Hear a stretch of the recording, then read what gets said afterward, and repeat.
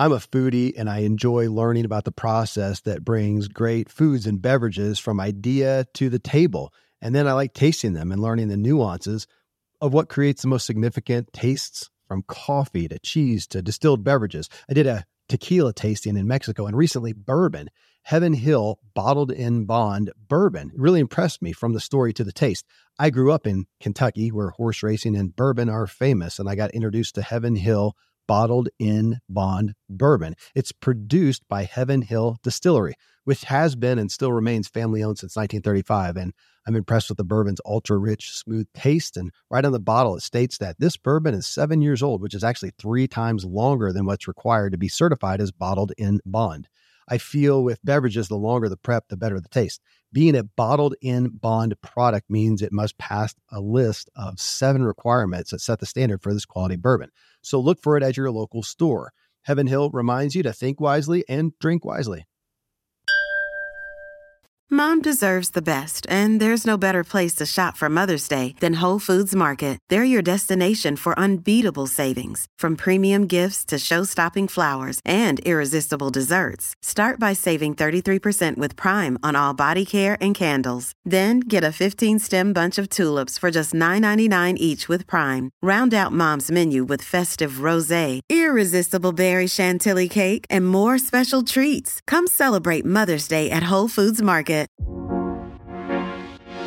The Self-Helpful Podcast is brought to you by Ziglar, your premier source for equipping life and leadership coaches. Visit Ziglar.com and let them inspire your true coaching performance.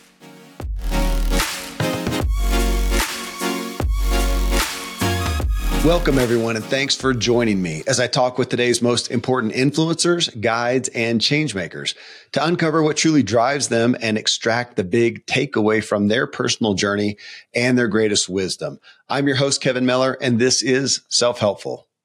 In this episode, we continue our series on strong body, strong mind, and how to remain fully capable as you age. My catalyst for the series is Dr. Gabrielle Lyon, whose expertise is muscle-centric medicine.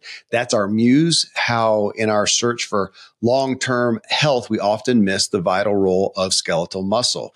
Gabrielle's new book is Forever Strong, a new science-based strategy for aging well. And our podcast is the Dr. Gabrielle Lyon Show. And right now I'm with my great friend, Randy James, right here in the studio, medical doctor and functional medicine expert. He works directly hand in hand with patients every day who are seeking to live long and live well.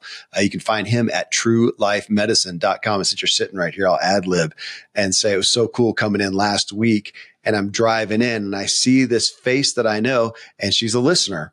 And she came from, where did she fly in from? Like Arkansas. From Arkansas, yeah. So she flies into Denver, rents a car, drives up here in the mountains just to meet with you. And she's so excited. She just had her first meeting with you. So if you guys want that to be you, and we'll grab some coffee, find him at truelifemedicine.com, because we're recording from the True Life Medicine offices. That's where my studio is. So Randy listened to my conversation with Gabrielle just moments ago, I think. Mm-hmm. And I brought him in to get his take on these topics of muscle, protein, and aging well, and just further dig into the discussion. So there's the premise right there. You did just listen to it. I know when I walked in a minute ago, you said, as she's speaking our language. Is that what you felt overall? Yeah. Well, gosh, that's kind of like the question of everything. So her story and the way she talks about it, the way she goes into the nutrition history and Dr. Kellogg and what happened in the 70s and so many people getting frustrated with eggs are bad for you, eggs are good for you, low fat, high fat, right? Like that's our story. Yeah. And she looks to be, I don't know, is she our age? Maybe she's a bit younger. I don't think we're really supposed to say. I don't know. Good point. Yeah. Never mind. Yeah. She's not 20. I'm sure she's younger than what she looks, because that is part of the point. That is part of it, is aging well. And I would agree too that the forgotten organ of the muscle, in a sense, of course, everybody has a pet organ, right? Like you talk to a cardiologist, he's going to say like, oh yeah, we don't give near enough attention to the heart.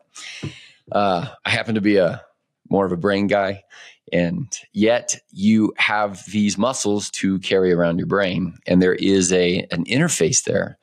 an infinitely complex interface of the muscle as an organ system in its entirety. Like that concept.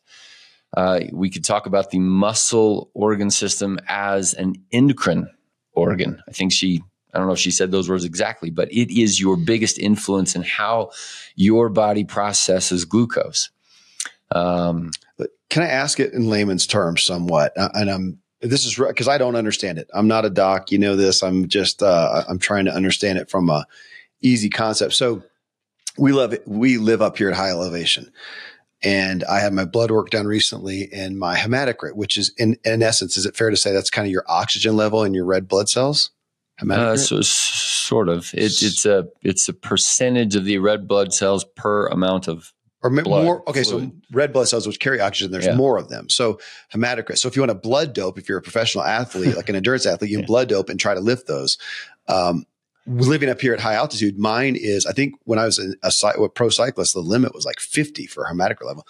Mine's 51 now. Yeah. I'm not a pro, but because we live up here. Because you sleep high. Because I sleep high. And, and work out, I guess. I hope that helps that. But anyway, so I've got more red blood cells. So I'm asking that just as a layman's perception of, is it fair to say if I have more skeletal mass, not Arnold Schwarzenegger or whatever, but as opposed to very low, if I have more, it's more, the sum is greater than the parts. The muscle is more than just, I've got a bicep and I can lift something. It's the more skeletal mass, I have now increased what?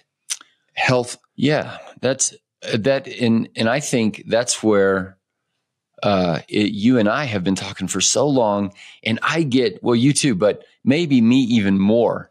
Like I get credit when somebody looks at me and says, "Oh, you must be a runner," right? Or that one lady that tells me to eat cake. I got to tell a story. Patient comes in, it's an older lady, and so here you are, Dr. James, and you're very fit, trim, I guess they would say, very trim. And she said, he needs to eat some cake or a sandwich or something. It's so great. So that, but I have been, and I haven't read her book yet, but, talking with her and speaking the language, and even Peter Attia's last book and his comments on muscle, I'm under conviction that it's not too skinny, but my muscle mass is too low because of what you just said. And she also, I agree with her that I've missed my window. Like the window, we could say the same thing about bone deposition. Here's a good analogy. Yeah. The problem of osteoporosis, which happens to women, not more than men, it's just it happens faster. For men, andropause is this 30-year process. For women, it's a year. So there's a plummet of these hormones. Well, osteoporosis, we could say, is a disease of 20-year-olds. That doesn't manifest until you're 50. Okay. Why? Well, because your bone deposition years are, once adolescence is, so 12-ish, 13-ish to 30, maybe all the way up to 35. You can increase your peak bone mineral density up to 35, and then you're going down. Same with skin. You can have nice looking, tense skin until maybe 40. Then you're going to have crow's feet, and then you're going down. I don't care unless you do surgery, right? Like it's going to go down. Well, muscle the same way. So your peak building years, like our boys right now, they want to do that. They want to lift. They want to do those things. They're athletic. And these are the years where testosterone percentage is the highest. You're built to build. Yeah. And many of us don't. We sit too much. We crump around a video game or a phone or some odd kind of a screen, or you and I, it's too much in front of, work. And okay, that is the way of explain the difference though, because right now, so you're 56, 55, 55, yeah. And your muscle mass is whatever it is. You could right now go full tilt, protein and steroids, whatever you want to, and put on 50 pounds of muscle. I mean, you probably could. True? Well, let's leave off the steroid thing. Leave off the Arnold Schwarzenegger thing. If I went full tilt boogie, yes, I could gain, but the percentage of gain will be less than if I did the exact same thing when I was 20. Okay. Well, that makes sense to me with the concept of muscle memory. Like I always thought about that. Like it makes no sense. Conceptually, okay, if you build muscle once, you can build it better again. But what I thought of, and tell me if I'm right, they were talking about cyclist legs. So I have that. And I've had times where I have not ridden. Maybe I'm still running and doing some cardio stuff, but not. And, I lose some of that strength. If I come in, I had a couple times during my cycling career where I had some extended time off, kid in the hospital, whatever. And so you're out for however, a year, let's say, even maybe I was at one time.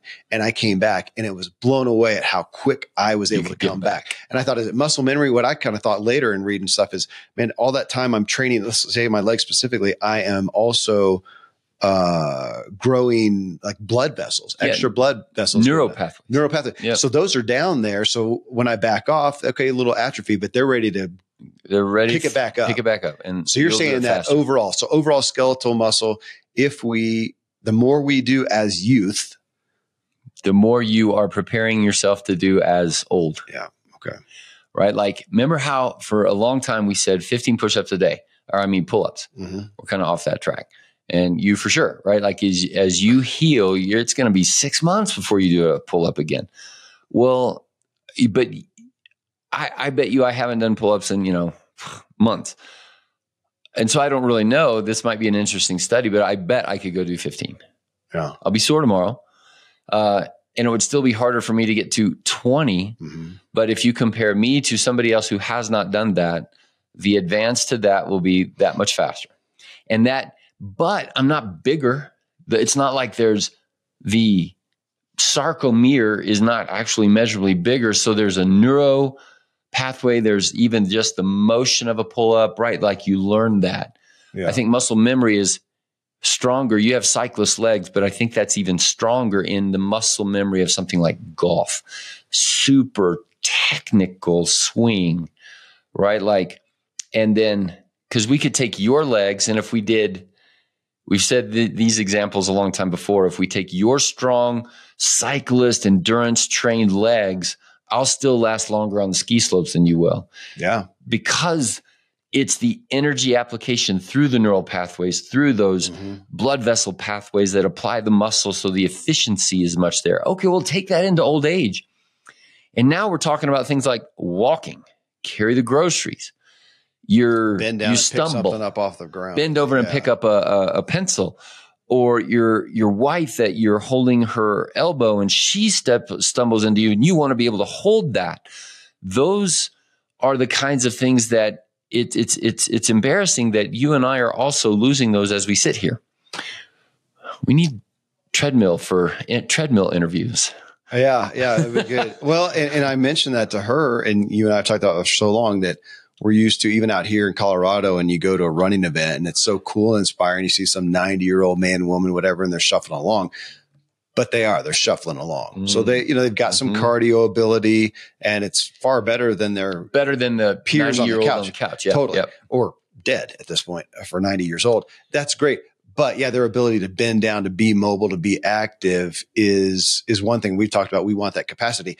And then what I talked to her, and I was just talking about one of the guys on the trip yesterday, that if you look at one of these older people that they highlight in the media, who's a bodybuilder, who does some weight stuff, and they're sitting there talking to them and, having them flex their muscle, and that's cool. And I'm looking and going, yeah, the muscle of their brain is rocking. I mean, they're 100% there. Like that'd be an interesting one. If you ever find an older person with muscle who's cognitively impaired, probably an exception out there, but I've not seen them. If they've got that type of muscle, they've been doing burpees or pull-ups or whatever, their brain's working. That's what's got me. Well, okay. Couple things there. And I think Dr. Lyon mentioned that as well, is it like you and I also think, do we not get a cold because we think we're not going to get a cold, or because there's something else going on? And I would say both. There's an attitude there. Well, remember we talked to the doc about, do you think of yourself as athletic? Okay. Is that thinking process, because it does translate into athleticism. Are you going to go out there and do the things? So is there a thinking part that keeps your brain viable, or is it the athletic or the movement? And the answer is going to be both. And then I'll go all the way out to Dr. Ratey, R-A-T-E-Y, and the book is Spark. Yeah. Remember that one? This is way back from either the 90s or the zeros even. And just here's a Harvard psychiatrist making an argument for exercise. And the data he pulled and put this book together. And now we're, 20, 30 years later, and it is incontrovertible. If you have an elementary school and you do PE first thing in the morning, the kids will test better. Yeah. They just will at any hour after that. So is there a connection to movement and cognition? Absolutely. And as a brain guy, right? Like, therefore, if I'm going to be true to what I just said, then I need to move. Yeah. And there is conviction there. And well, now I don't know if I brought it up in the show with her. I think I did. I talked about you. Did I talk about you in the show with her? Yeah. Yeah. Like what? Okay, Dr. James, we talked about this for what's the best exercise to do? And your answer is? The one you will do. Okay. And then I asked her, okay, but if we have to err on the side of cardio or muscle, what would you go? And she said muscle. And that is different. I mean, that could theoretically alter your answer of going, okay, totally. Whichever one you'll do. And if there's a choice, though, I would pick something with resistance other than just cardio. Is that? Yeah, I think that's fair. That now the problem with American ears, they hear that as, oh, okay, that guy don't have to do cardio. Yeah, I don't have to do cardio anymore. Yeah. Good, because I hate cardio. Whatever. No, there's value to cardio, and the third part there is mobility or range of motion or stretching. Right, like you need a pliable, stretchable muscle as well. So those three areas are the part of muscle health. Wait, to that though, if you look at resistance training as opposed to cardio, you're probably going to entail more stretching flexibility with resistance than cardio. Because I can go along and ride and run and be stiff as a board. Show me an Arnold Schwarzenegger that can true. Touch his toes. That's true. So we had a competitive weightlifter in college, and when he was competing, when he was like stacking or whatever they do to really, really, really get there, his arms would be so huge he couldn't throw a softball. For intramurals, he couldn't throw a football. He'd throw it underhanded. Wow. Because there's just so much muscle there he couldn't throw. But if we are talking, and this is where hearing her and looking at her website, and so she's got a guy like me, family practice trained, IFMCP. He was military as part of her functional medicine doc. Okay. If you call for a consultation, whatever. Has a person just like what we're doing here, and now we've got downstairs where we are. And I told you about it this morning. The girl we met yesterday, who's a PT, but she's a personal trainer, but she thinks this way. So now I'm kind of excited to submit myself to a professional eye and looking towards longevity and strength in the future for me. If I say I'd like to be able to ski until I'm 85, I want to be able to play. Well, I want to be able to kick a ball effectively to great grandkids. So when I'm 85, et cetera, you're going to say, I want to mountain bike and whatever the value things are. Yeah. I want to train towards that. So she also mentioned this, what's the investment into the bank early that I need to make now so that my investment is paying the dividends over time? And of course you have to keep training it. Well, so these people will then do what I would call a movement map or a muscle map. And you guys talked about this on the show. What's your percent body fat, your percent muscle mass? And no kidding, you were just in there. I said, I got to type this or I'll forget. I sent to the guy, hey, we're going to do a body comp. And she said it too. That's the gold standard of doing a body DEXA, maybe $100, $120 to get not only bone density, but muscle density. Yeah. And where is it in your extremities? And then where's the fat in your viscera? So seeing that and then telling somebody and, oh my gosh, you're skinny fat. Like that could be even worse than 20 pounds. Now she mentioned this, but there are people who can be 20 pounds overweight and still be metabolically well. Yeah. And that's only maybe 30% of the diagnostically overweight people. And of course, the bigger that is, the less chance of metabolically well. And this is where I'd put the BMI of the people in the sort of the 25 to 28 category. They're carrying a little bit of extra whatever and here and there, but they're metabolically well. That's okay. Might even be better, right? That might be the difference between you and me. If you're a thicker guy, you're like the bear. If we see a bear go by, the big bear, he's always healthier than the little bear or the skinny bear, because in the mammalian kingdom of animals over time, bigger is always better. Yeah. Unless you're an American human. Yeah. And then it becomes, well, what kind of bigger? Well, if it's your glutes, I'm going to bet on that guy. Yeah. If it's your belly fat or visceral fat, I'm not going to bet on that guy. But if you're carrying extra topical fat, not visceral fat, that is VAT. If you are over that, and we've kind of been confused on you. If you've got an extra layer of, topical fat compared to somebody else, I'd say it's probably genetic. You probably don't have visceral fat which is the inside encasing your liver or your kidney or whatever.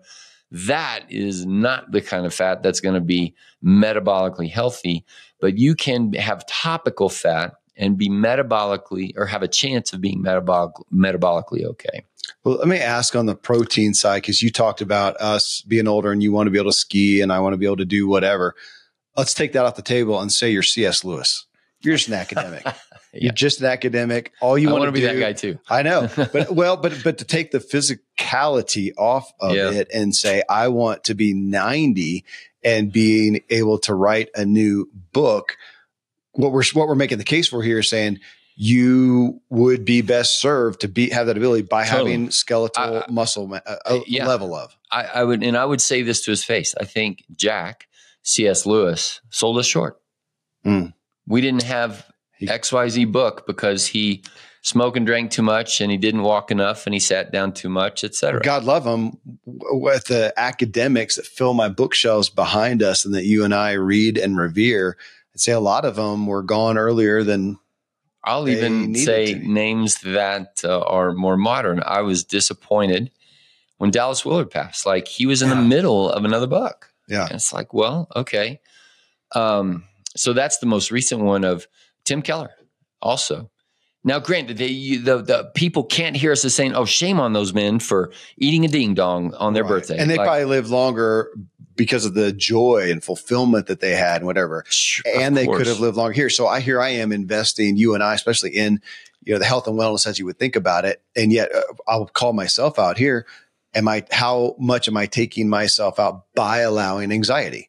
Mm-hmm. That's been an issue as long as we've known. So no harm, no foul, no stone to throw. We're not throwing any stones. So these guys were rock stars and eclipsed us in other areas. But in that area, I think they would agree. I think they would too. And that's my recent deep conviction. And I wrote that one essay as my initial essay into the foray of creating a philosophical construct to not throw stones, but to invite myself into a way of thinking that will inspire me to betterness, not only mentally and emotionally and philosophically, but physically. So we're making the case for muscle. That is the initial thing of muscle. Muscle. Yeah. For overall capability, capacity, cognition, everything is saying, okay, there's the proof. That's what Gabrielle's trying to do in her book, and saying if we want to be well muscle, which I would agree is not looked at when we're looking at Alzheimer's and cognitive decline and dementia of going, I'll go build some muscle. Okay. Now to do that then,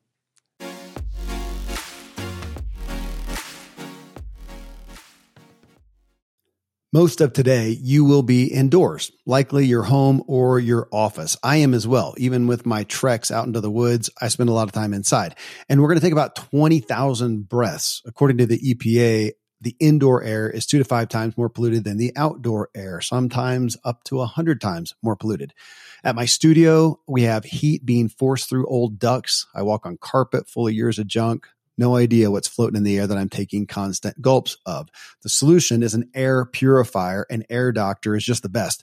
Air Doctor filters out 99.99% of dangerous contaminants and allergens such as pollen, pet dander, dust mites, mold, bacteria, viruses. They do it so your lungs don't have to. Air Doctor comes with a 30-day money-back guarantee, so if you don't love it, just send it back for a refund minus shipping.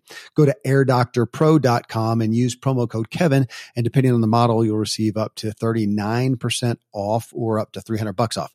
Exclusive to podcast customers, you will also receive a free 3-year warranty on any unit. which is an additional $84 value. So to get this special offer, go to AIRDOCTORPRO.com. Use promo code Kevin, airdoctorpro.com, promo code Kevin.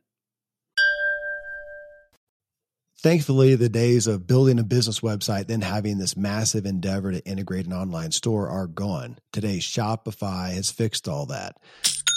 I had one business where we actually built the entire website on Shopify's platform. So whether you're just starting out or you're selling $1 million of product already, Shopify is just the industry leader. It works the same for physical products or online and digital, and Shopify is just hands down the best out there. Most importantly, Shopify helps you turn browsers into buyers with the internet's best converting checkout. It's 36% better on average compared to other leading commerce platforms. Getting people to buy is not that hard, at least to the buying point, but getting them to actually give their payment info is, and Shopify is king in that department. They also have top tier customer service, which I think is critical. You can sign up for a $1 per month trial period at shopify.com/Kevin. That's all lowercase. Go to shopify.com/Kevin to grow your business no matter what stage you're in. Shopify.com/Kevin. Hey, it's Ryan Reynolds, and I'm here with Keith, co-star of my upcoming film, If, only in theaters May 17th. Do you want to tell people the big news? All right, I'll do it. Sign up now and you'll get unlimited for $15 a month and 6 months of Paramount Plus Essential Plan on us. MintMobile.com/switch. Upfront payment of $45 equivalent to $15 per month. Unlimited over 40 gigabytes per month. Face lower speeds. Videos at 480p. Active Mint customers by 531.24 get 6 months of Paramount Plus Essential Plan. Auto renews after 6 months. Offer ends May 31st, 2024. Separate Paramount Plus registration required. Terms and conditions apply if rated PG.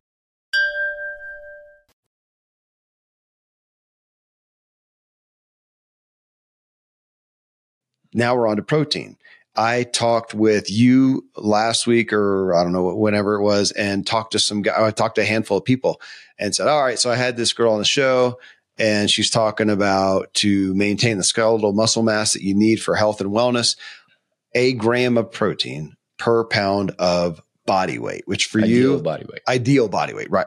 Right. So if you're 500 pounds and your ideal body weight's 200 grams. Yep. You're 155? Yeah, 155, 160. Okay, let's say 160 just for the math. And let's say for the math that a can of tuna, small can, I think, is 40 grams. I think it's actually like 46, but let's say it's 40. That's 4. That's 4 cans of tuna. I am not eating remotely close to that in protein. I would say you're doing more than I am, but I'm guessing you're not. Where would you say you are? Yeah, we're more meat based than you guys are. So halfway, three-fourths. I mean, if you think about that, and if we use a can of tuna so am I eating the equivalent of 2 cans of tuna for lunch and 2 cans of tuna for dinner? I'd say, yeah. Or put it another way, I think it's something like 24 eggs. An egg is 7 grams or what. I don't do the math. It's a crap load. I did this with somebody the other day. It was a lot of eggs. Right. But I would say for a normal adult male, a helping of egg is going to be 3 eggs. Like if you're going to make an omelet, 2 eggs is too small. 3 eggs is kind of in the middle there of being okay. And I'd say, yeah, we all have, growing teenagers. And so a meal is a dozen eggs for our 5 people. So I'm getting 2 and a little bit. And that's maybe probably less than 20 grams. Yeah. And with eggs is generally, oil and fat and veggies. And then you're right. And granted, protein, there's protein in broccoli. There's protein in whatever. Vegetarians don't die of lack of protein, but it's hard. Right. But they may be hurting themselves long term. I think it is harder. Look at this. Yeah. So everybody I've talked to is like, holy smokes. Okay. Maybe that's doable, but just unless you're intentional, probably not tough. Eating that much protein. So, well, and I think she's making the case of, okay. And so my beef with her, if I had a little bit of a beef is she's off. She had her say 2 shows. And now is all of us are we want to create the 4 pillars and the algorithm and just tell me how many grams to get. I'm like, well, and so she's created a really stellar business with protein. Muscle-centric medicine. Okay. Well, okay, right. Like you can't have everything centric. Like, and that's where That's true. Muscle centric, brain centric, emotion centric. Okay, fair. There's one of our favorite psychiatrists in town. It's the Center for Stress Medicine. Yeah, stress centric, whatever. And she's got her whole whatever built on that. And okay, but there's also an inherent weakness there that you don't give credit to something else. Yeah. And so I want to just acknowledge that and say, even as we say things like this, that the blue zones guy, right? Like there's going to be blue zones that absolutely do not get a gram per ideal body weight for the 100 years that they're living in Okinawa. Right. They eat fish and rice and pineapple. Now, I actually don't know how much protein they get, but I'm going to bet a lot of money they're not getting that much. Well, it'd be interesting. And okay, so to your point though, so folks, he's talking about Dan Buettner. He's the blue zones. There's 5 or 8. I think 7 was around the world. Okay. Yeah. So you got one in Okinawa was one. Okinawa. You got one in, I think it's Nassau, something like that. Costa Rica. Greek Islands was one. Yeah, you got Loma Linda, California. Vegetarian and no alcohol, no caffeine. Yeah, yeah. And so in a tight-knit relationship group of religious-based people. Somehow each of those places has found a soup of ingredients that's helping them live long lives. Some of them may be getting a gram of protein, but then they're not getting XYZ. Go over to the other group, and the group's getting 120 extra protein per whatever, but less of these other things. Yeah. So I hear what you're saying, and I appreciate you always come back to this. Nobody's got the thing. So if you do 120 grams of protein, you've got just the right amount of skeletal muscle mass. You're guaranteed to make it to 90. You're going to make because you can wreck yourself elsewhere. Now, if we take a perfect world where we're doing everything right, we're doing relationships right, we're doing anxiety right, we're doing muscle right, we're doing cardio right, we're doing whatever. But I do want to up level.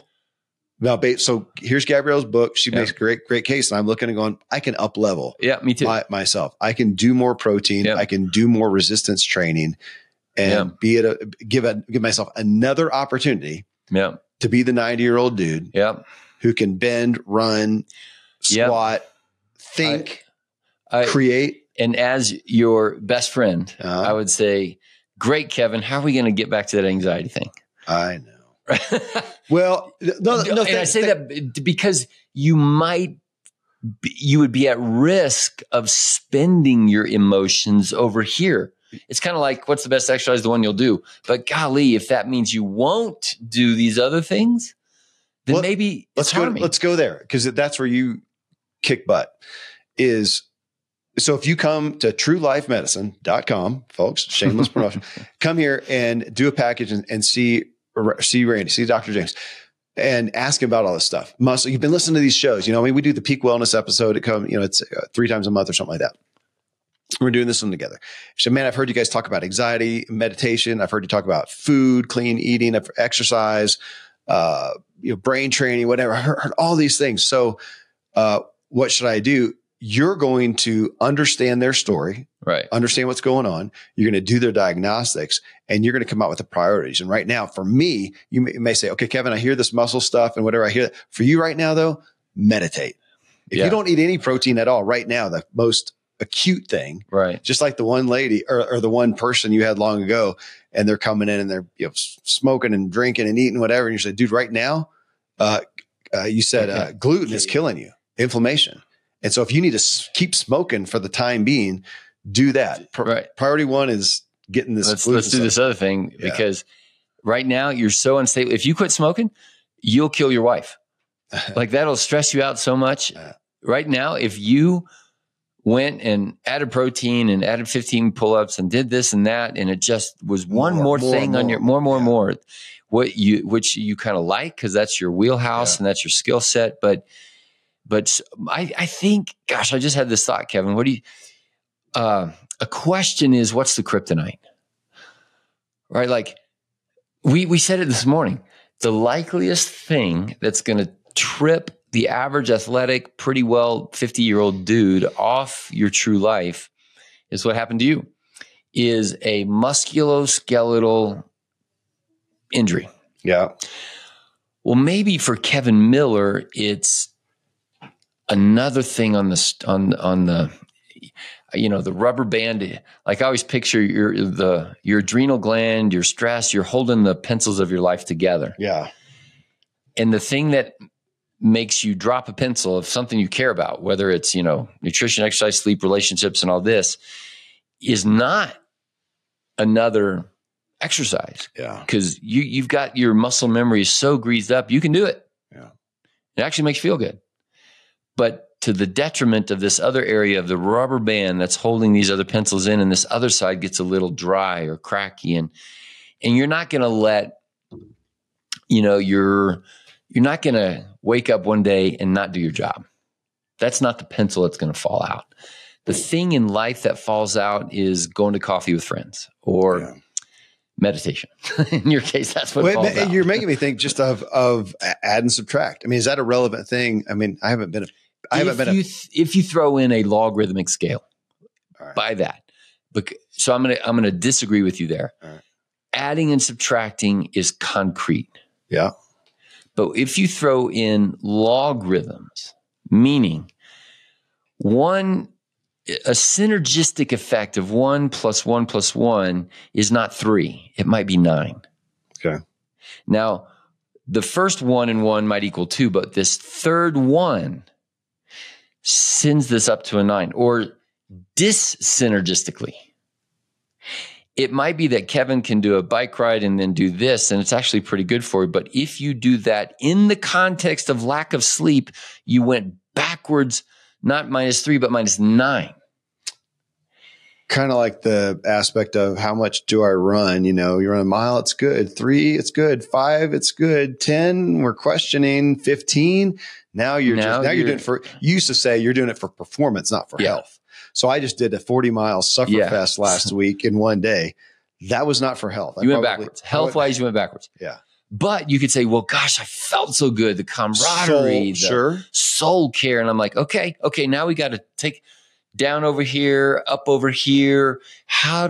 What's the general trajectory? And I still have to balance it out. So I still had to stop and recover. Because if you said, okay, it was great for your soul. Okay, should I do it the next day? Do it again. Yeah. You're like, probably not. Let's do some meditation over here. And then there can be one-offs. Like there's a good chance you'll never do that again. There's a good chance you might. That's actually true. Well, for most people, for the vast majority of marathon runners, they run 1, maybe 2, and then they don't, right? The marathon world is always newbies coming in and a whole lot of people not doing them anymore. Yeah. And that's fine. I would say running a marathon is never healthy, generally, if you look at it by itself. Now, if you throw in accomplishment, camaraderie, trajectory, how it influences your nutrition. I love that. I want to say something on that, because if you took the average person who maybe is not super athletic and doing stuff, and they say, man, I want a new lease on life. I'm going to lose weight. I'm going to do this, whatever. They start running and they build up, and a year later or however long they do a marathon. The benefit was what they did. The mindset. The marathon in itself tore them down. Yeah, it itself went backwards. But a year of the inspiration and the deposits of that's right. The capacity of running a marathon is what they were aiming for. Yeah, and that was the test. Yes, not the end itself. Not the end itself. And I would agree with Dr. Line. The endurance mindset of the 60s, 70s, 80s, 90s, right? Like, and you said carb load and all that. Yeah, that was all wrong. Whoops. The scientists, they got it wrong. So here we are. And now we've got millions in the consequence of this. We now have 65% of Americans are diabetic or pre-diabetic. 80+% of them don't know it. Yeah. The percentage of obesity, the percentage of just overweightness, all of this are kind of the downstream consequences. You could say in essence with diabetes, can we? I mean, it's almost like COVID, dude. It's just out there. It's everybody's exposed. Everybody's carrying it, where some are going to manifest, some are not, but it's out there. That's what we've done through sugar, carbs, lack of muscle mass. Yeah. What did you think about that? Again, not to pick on Gabrielle, but because it's a great tagline just from a branding and marketing, I'd say, yeah, go do that. But her focus on we're not as so much over fat as we're under muscle. Because we're probably both. It's both. Yeah. But I would go like in my world, if I was going to, she says muscle centric medicine, and I would say metabolism centric medicine, right? Like the muscle is metabolism. And even if you're brain centric, well, that's everything. Metabolism is just a word that means the thing your body does to not die. Okay. Every breath of a cell, meaning it's not really breathing, but it's called cellular respiration. So every organ system is built on cells. Resources come in, waste has to come out. Do a definition for me, because I literally, because when you think of metabolism, we've done shows on metabolism. People think of, your body's ability to burn fat. Right. High metabolism, low metabolism. Which is not the definition. Okay. Well, then tell me, because my converse or my question then was, that's metabolism. But then over here, metabolic health. I think when you say that, most people like me, I don't really know what you mean. Right. And I think in the parlance of the world and Google and the way metabolic health is kind of coming around is how is energy transmission. Okay. In the way I think is boil, either go say the words 50,000 foot view or first principles. Like the act of not dying is an energy transmission. The body has to get energy in and then do stuff and then get waste out. That's metabolism. That's okay. it. That is what metabolism is. It makes me even think about assimilation, whatever, sure. digestion. But then you have to keep going. You stuff in your mouth. Yeah. That's number one. So, but then how's your saliva? How do you chew? Are you anxious? Can we hit on that one? I've been dying. Saliva? No, well, yeah. Some of my kids recently, I'm like, holy crap, you're an anaconda. Please stop and chew.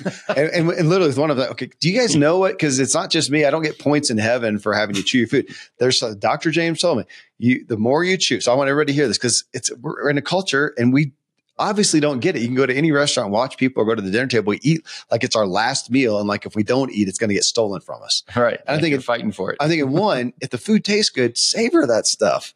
And two, you're not probably nobody's going to steal your food. And bottom line, if you take that bite of, let's even call it steak, which it needs some help, you need to do 40 chews on that stuff to get enough saliva in there that helps it digest so that it goes down in your gullet, whatever it goes. And your body's able to do something with it. Otherwise, I know that I have digestive issues, and the result of that, sometimes I eat stuff and it just comes out the other end. My body did not get the nutritional benefit of that. So you eat a big, nice salad with range free, chicken, whatever it's called. Cage free, range free, the opposite, chicken or whatever. And you just poop it out. If you ate 2 bites, swallowed it, and your body's you don't have a rock star gullet that can assimilate that stuff, digest it. So, yeah, is that fair? Yeah, so this is the language that I am in with every patient every day. It isn't, and I understand what people mean. I understand what you mean by a digestion and a gullet. But then if I were to say, okay, well, what does the textbook look like over here for the human that, they have not dry mouth, they chew pretty well, they do this, they do that, like the successful quote unquote digestion, mm-hmm. Right? Like most people think, like you just did, you key in on the unsuccessful times. And then why was that? Well, what is the complexity and the awesomeness of actual breaking down of the protein that was in this cow 24 hours ago? Well, like our friend John, right? Like he got his elk, and then 36 hours later, there's that protein is in my body. Yeah. Holy cow. This is it's an amazing thing. Well, like our folks here, what is their website? Catching Dinner. Catching Dinner. It's like CATCHN. Allison and Stefan Roy, ROI. Allison and Stefan Roy. So if you want to see farm to table in essence, so they go out. So they're chiropractors, but it's dry needling. So here in the office, and they go out and they'll shoot pheasants and show the hunting, show the shooting of it, show the stripping, whatever you do. The thing that's awesome about them though is that they also show the spirit of it, right? Like they love reverence. reverence. They love joy. nature. They love the animal. This is husbandry in its best sense, which is what humans have done forever until you and I can go eat something and we're 15 steps removed from death. Okay, can we just go? Can we just segue into the food itself now, the protein itself? Sure, because she talked a lot about this too. I know, but I appreciate that. So Allison and Stefan went out and was it elk? I guess that he got or something like that. Remember they made burgers? Was that elk? So they grilled it out here. So they spent who knows out on a hunt. They traveled. They spent money. They've got guns, bows, whatever they use. A huge expense. So there's like $100 elk steaks that we're having by here. But he's telling the story of this and then harvesting them and making ground elk or whatever they did. And here it is, and we're eating it right across the street. McDonald's. McDonald's. Some burger that was made in a slaughterhouse that will never mold. It'll last forever. And that's right. And the cow was mistreated. The human beings that have to work in a slaughterhouse feel mistreated. They don't like that job. The smells are horrendous. The disease is rampant. The cows are chock full of antibiotics because otherwise, they get sick and they die and it's terrible, et cetera, et cetera, et cetera. And like she said, we have to feed the world. We have to. Okay. Well, I'm going to go there, but one piece of that too, when we're eating those elk steaks that they're sitting there grilled, telling us a story, it would have felt offensive to just wolf it down. 2 bites, it's gone. It was great, man. I'm out.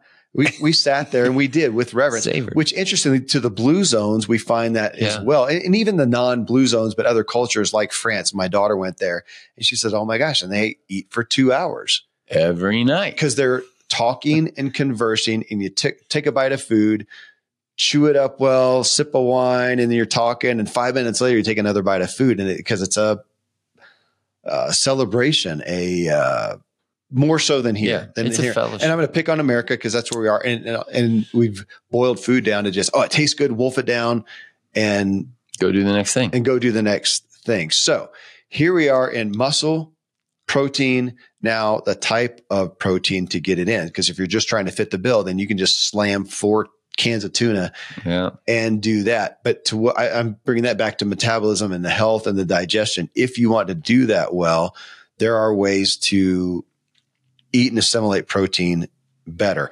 And I want to ask you about that, about the choices that we make. Granted, you got to feed the world. Everyone listening to this probably has a level of affluence where they can make better choices than McDonald's. That's well said.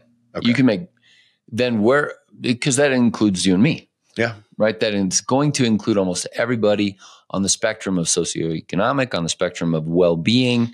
So we're not saying that there is an easy solution, but even in nutrient deserts, right? Like where some of the places in Arizona that you've been, or inner city places where the closest food source is the gas station. That absolutely puts a layer of difficulty into it that we want to address. Mm-hmm.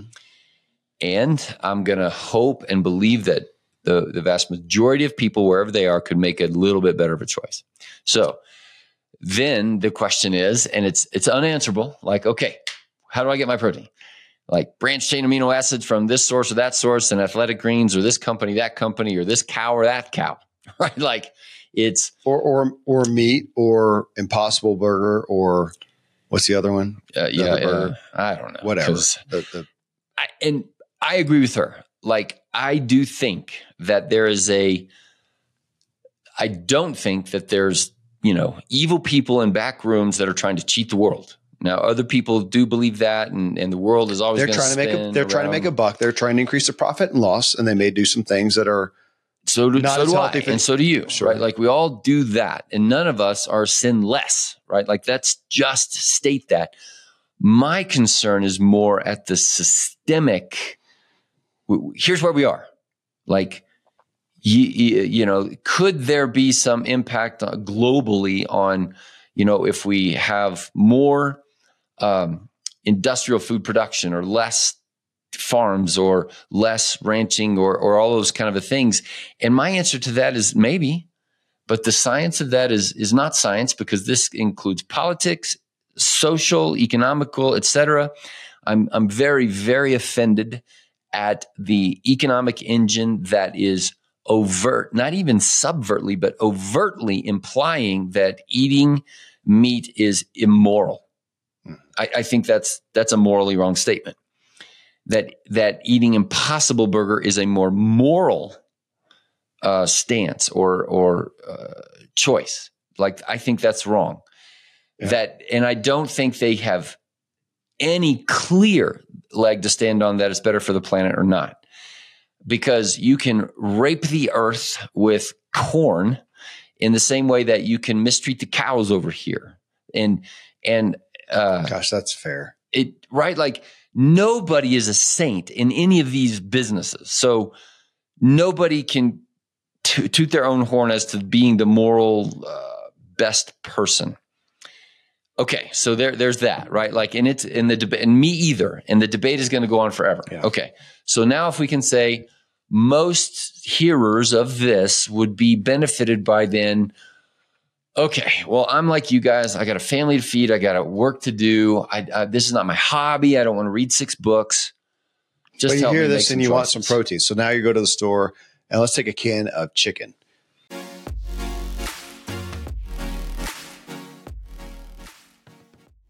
Another day is here, and you're ready for it. What to wear? Check. Breakfast, lunch, and dinner? Check. Planning for what's next and how to save for it? That's where Bank of America can help. For your financial to-dos, Bank of America has experts ready to help get you closer to your goals. Get started at one of our local financial centers or 24/7 in our mobile banking app. Find a location near you at bankofamerica.com/talktous. What would you like the power to do? Mobile banking requires downloading the app and is only available for select devices. Message and data rates may apply. Bank of America N.A., member FDIC.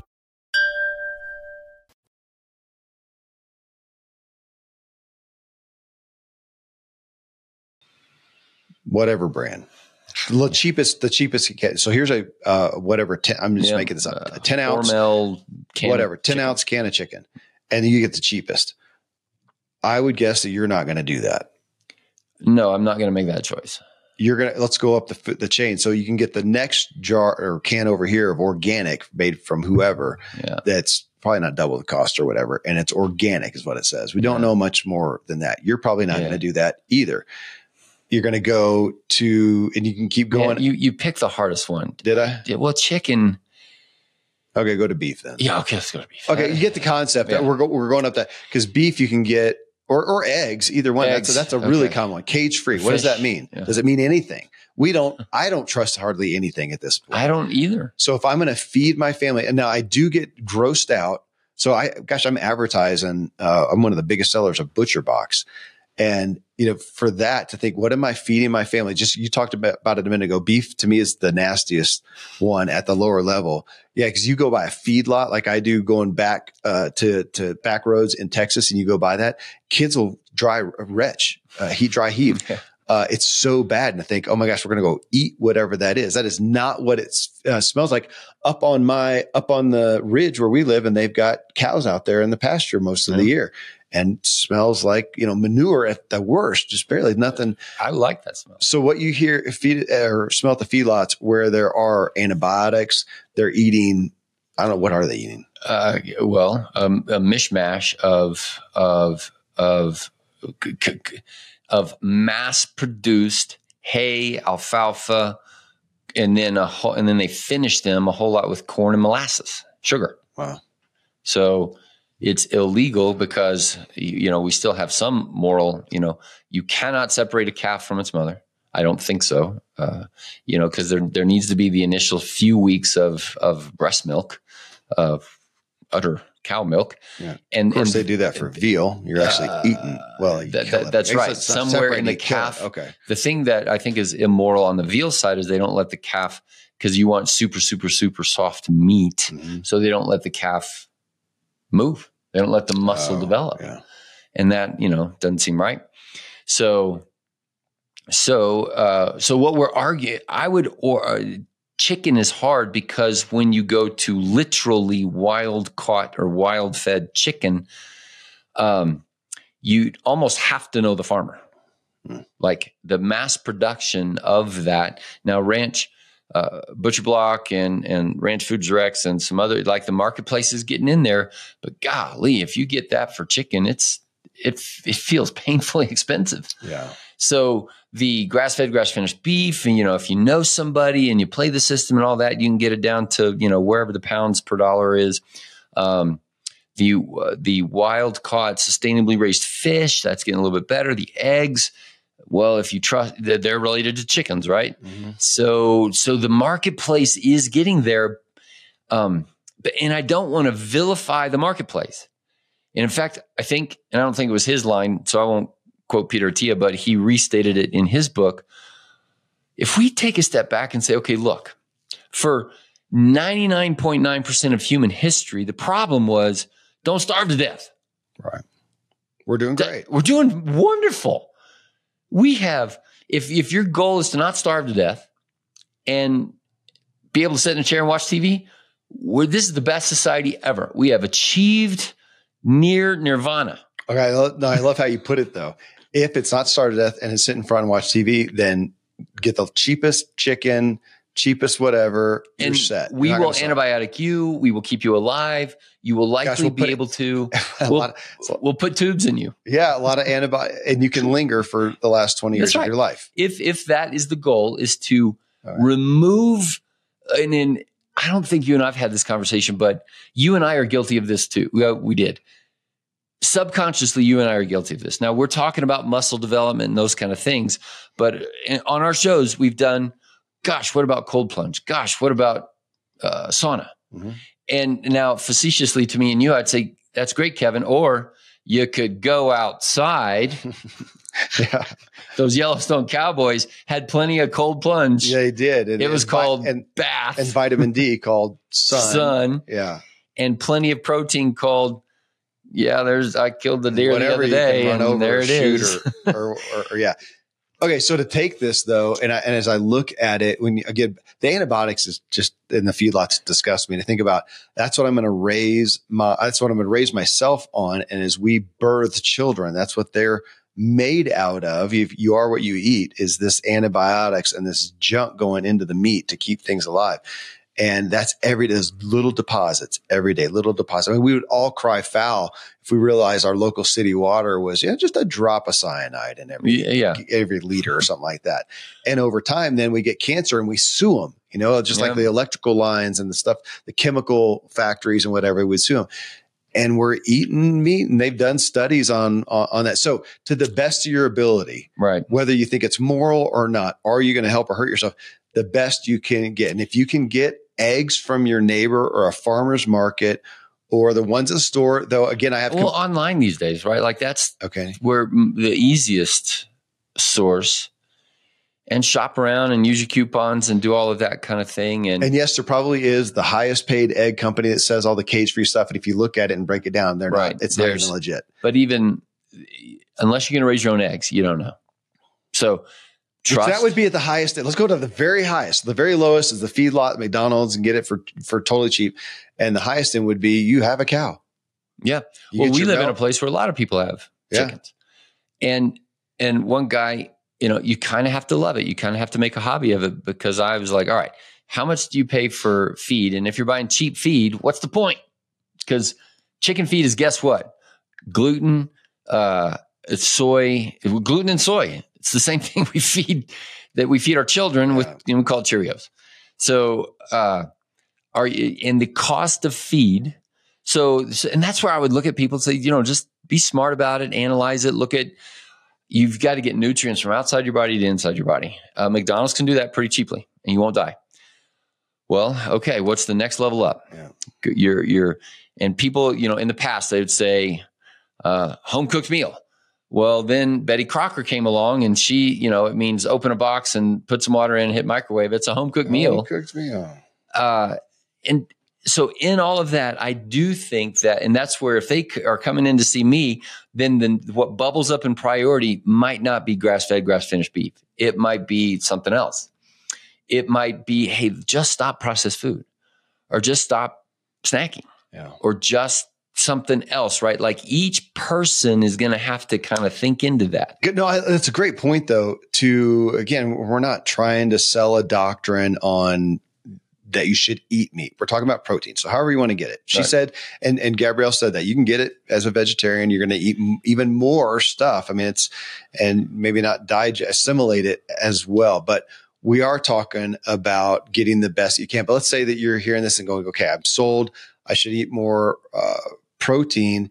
And it'd be great if I got grass-fed, grass-finished, whatever. But that, man, the expense is huge. And if that expense has you on the other side buying mac and cheese and processed crap in a box, be like to say, maybe buy the lesser cost meat and buy some actual broccoli. Yeah. Some actual whatever. And even there, you might want, you look at we pay attention to, we don't get everything organic. We pay attention to Dirty Dozen. Dirty Dozen. Which is like potatoes.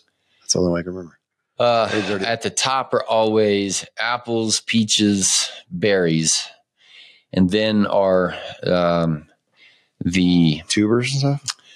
I can't remember either. And it's good to keep looking back because they'll ebb and flow. So folks, look at that. So if you want to look at where to spend your money on a healthier food, like you don't need organic watermelon.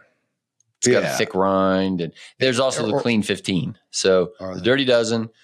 Try to get those organic. The Clean 15, you don't have to worry about those organic. That's an easy way to just say, okay, now it's in your consciousness. You think about it. I think that's at the environmentalworkinggroup.com. They put that together.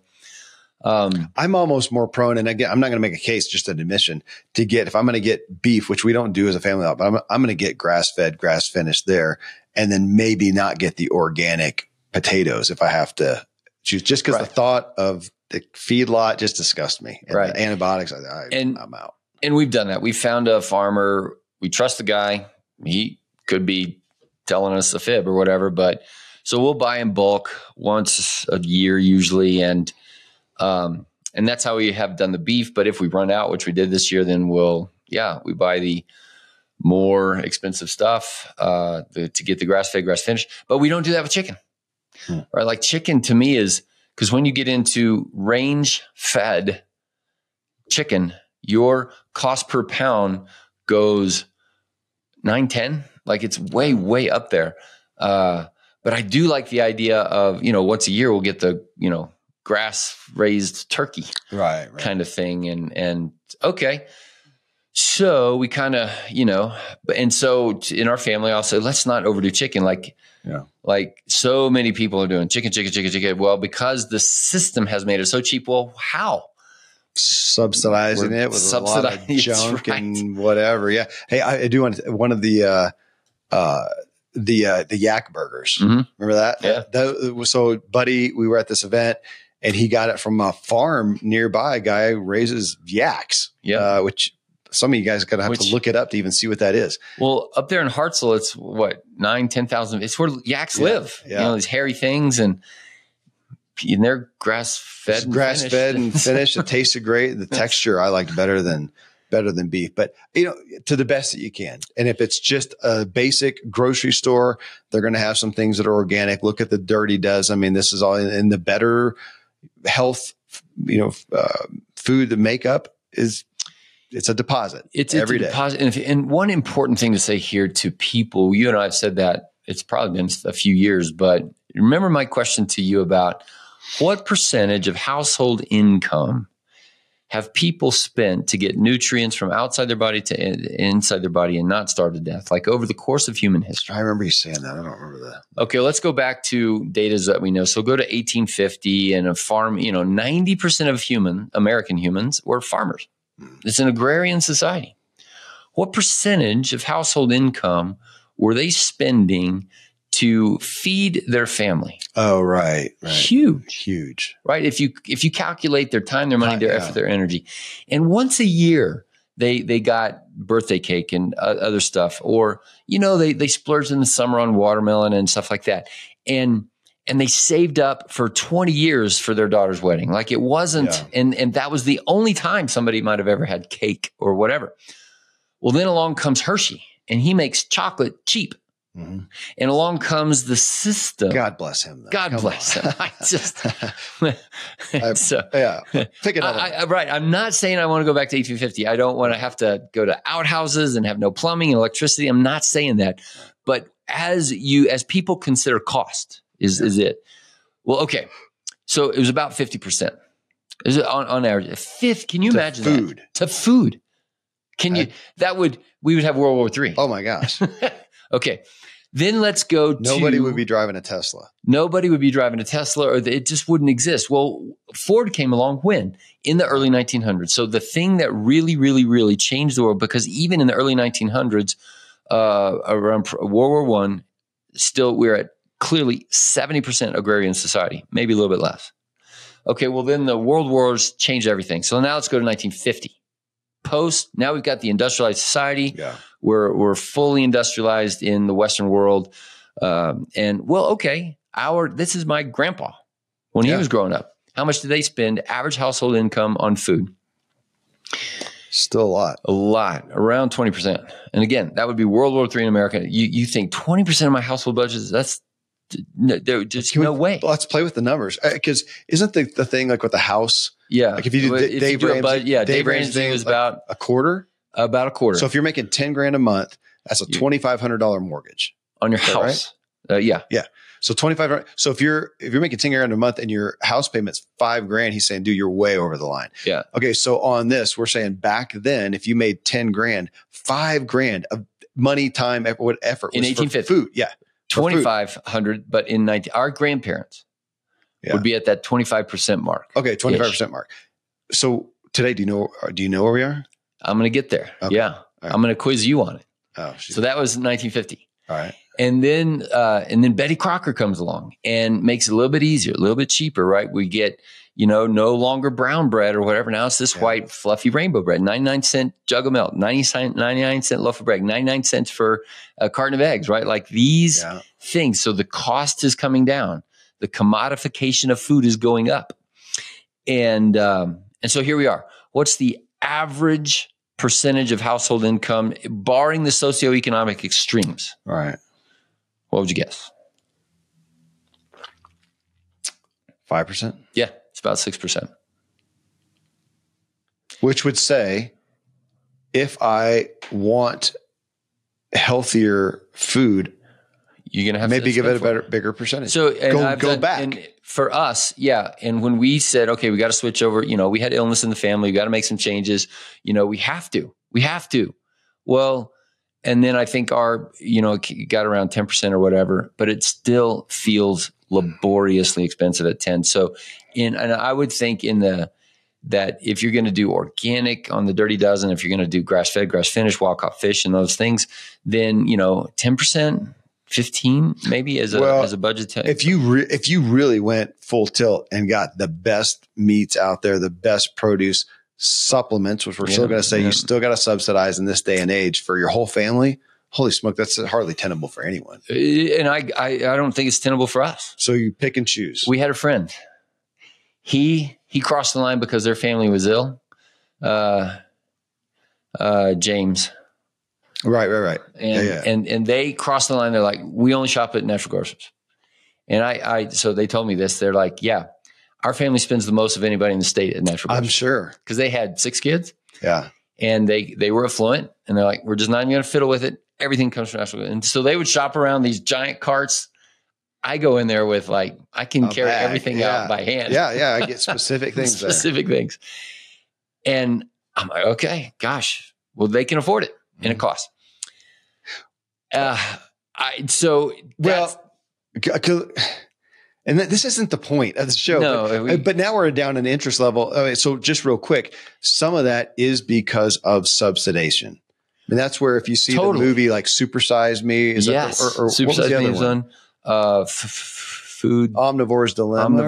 Like yeah. And you look at that, and the reason that you can go to McDonald's and get beef and get meat and stuff cheaper than good vegetables is because of subsidy. Yeah. And now we're back into politics and lobbies and the economic. And I get it. The corn farmer in Iowa, he's got to make a living too. Yeah. And I don't know how to solve it. We're just trying to say if you were in a not third world country, that's not fair, but if you were off in a more native setting, the Whole Foods would be the cheapest things you can find. You're picking and hunting and gathering and whatever, and that'd be the cheapest thing. To go buy the fancy, white cake and whatever would be more expensive. We just have it flip-flop. So sucks for us in that sense. I mean, it's great. We're not going to starve. We can get anything we want anytime. The food will sit on the shelf. It's there for a long time. You can travel it. It can just be shipped worldwide. We are now feeding almost 8 billion people. There is, we're feeding them to survive. If us, as we're talking, we're looking at how can we feed ourselves to thrive. Yeah. So we're back to Gabrielle and saying we want good protein, build muscle to be the best thriving 90-year-old that we can be. And I do have, I don't trust American politics.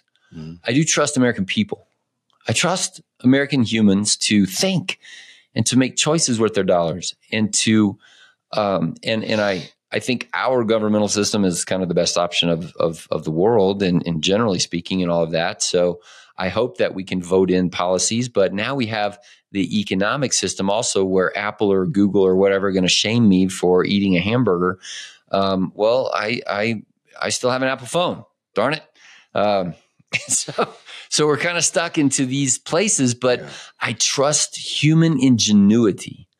And then if we go to first principles, I trust that we are created in the image of God. We've got creativity, and we're going to solve these problems, not to the point of perfection or nirvana or utopia, but that each individual that's listening to this to support their family in the best way they know how, that we've got some really cool options, and it's inspiring and encouraging. And Gabrielle and hopefully us at True Life Medicine and you and your show and all of this is sort of, we're cultivating the growth of longevity with vitality. I can't bet her on that one, man. I'll give you guys some resources. I thank everybody for joining us on this journey to elevate our own experience and improve the way we show up for others. So Dr. Gabrielle Lyon, again, her new book that'll go into all the stuff we've been talking about is called Forever Strong, a new science-based strategy for aging well. And her podcast is the Dr. Gabrielle Lyon Show. And I think you can find her on Instagram. She's got a lot of good stuff on there. It's probably Dr. Gabrielle Lyon as well. Randy James, who you've been listening to for the last hour plus, again, True Life Medicine, and I'll shamefully promote that. And if you come out to True Life Medicine and fly out to be a patient, we'll grab coffee. If you appreciate this podcast and want to share it with others, please rate the show on Spotify or leave us a review on Apple. You can subscribe on YouTube and watch the full episode. We're actually sitting in studio together, so you can see us hitting each other in the shoulder as we talk. You can find me there at Kevin Miller, CO, and any social media, Kevin Miller, CO or .co. And if you want to learn how to master your own inner drive, you can get that book sitting behind my shoulder here, What Drives You, from me on Amazon. Until next time, folks, stay driven.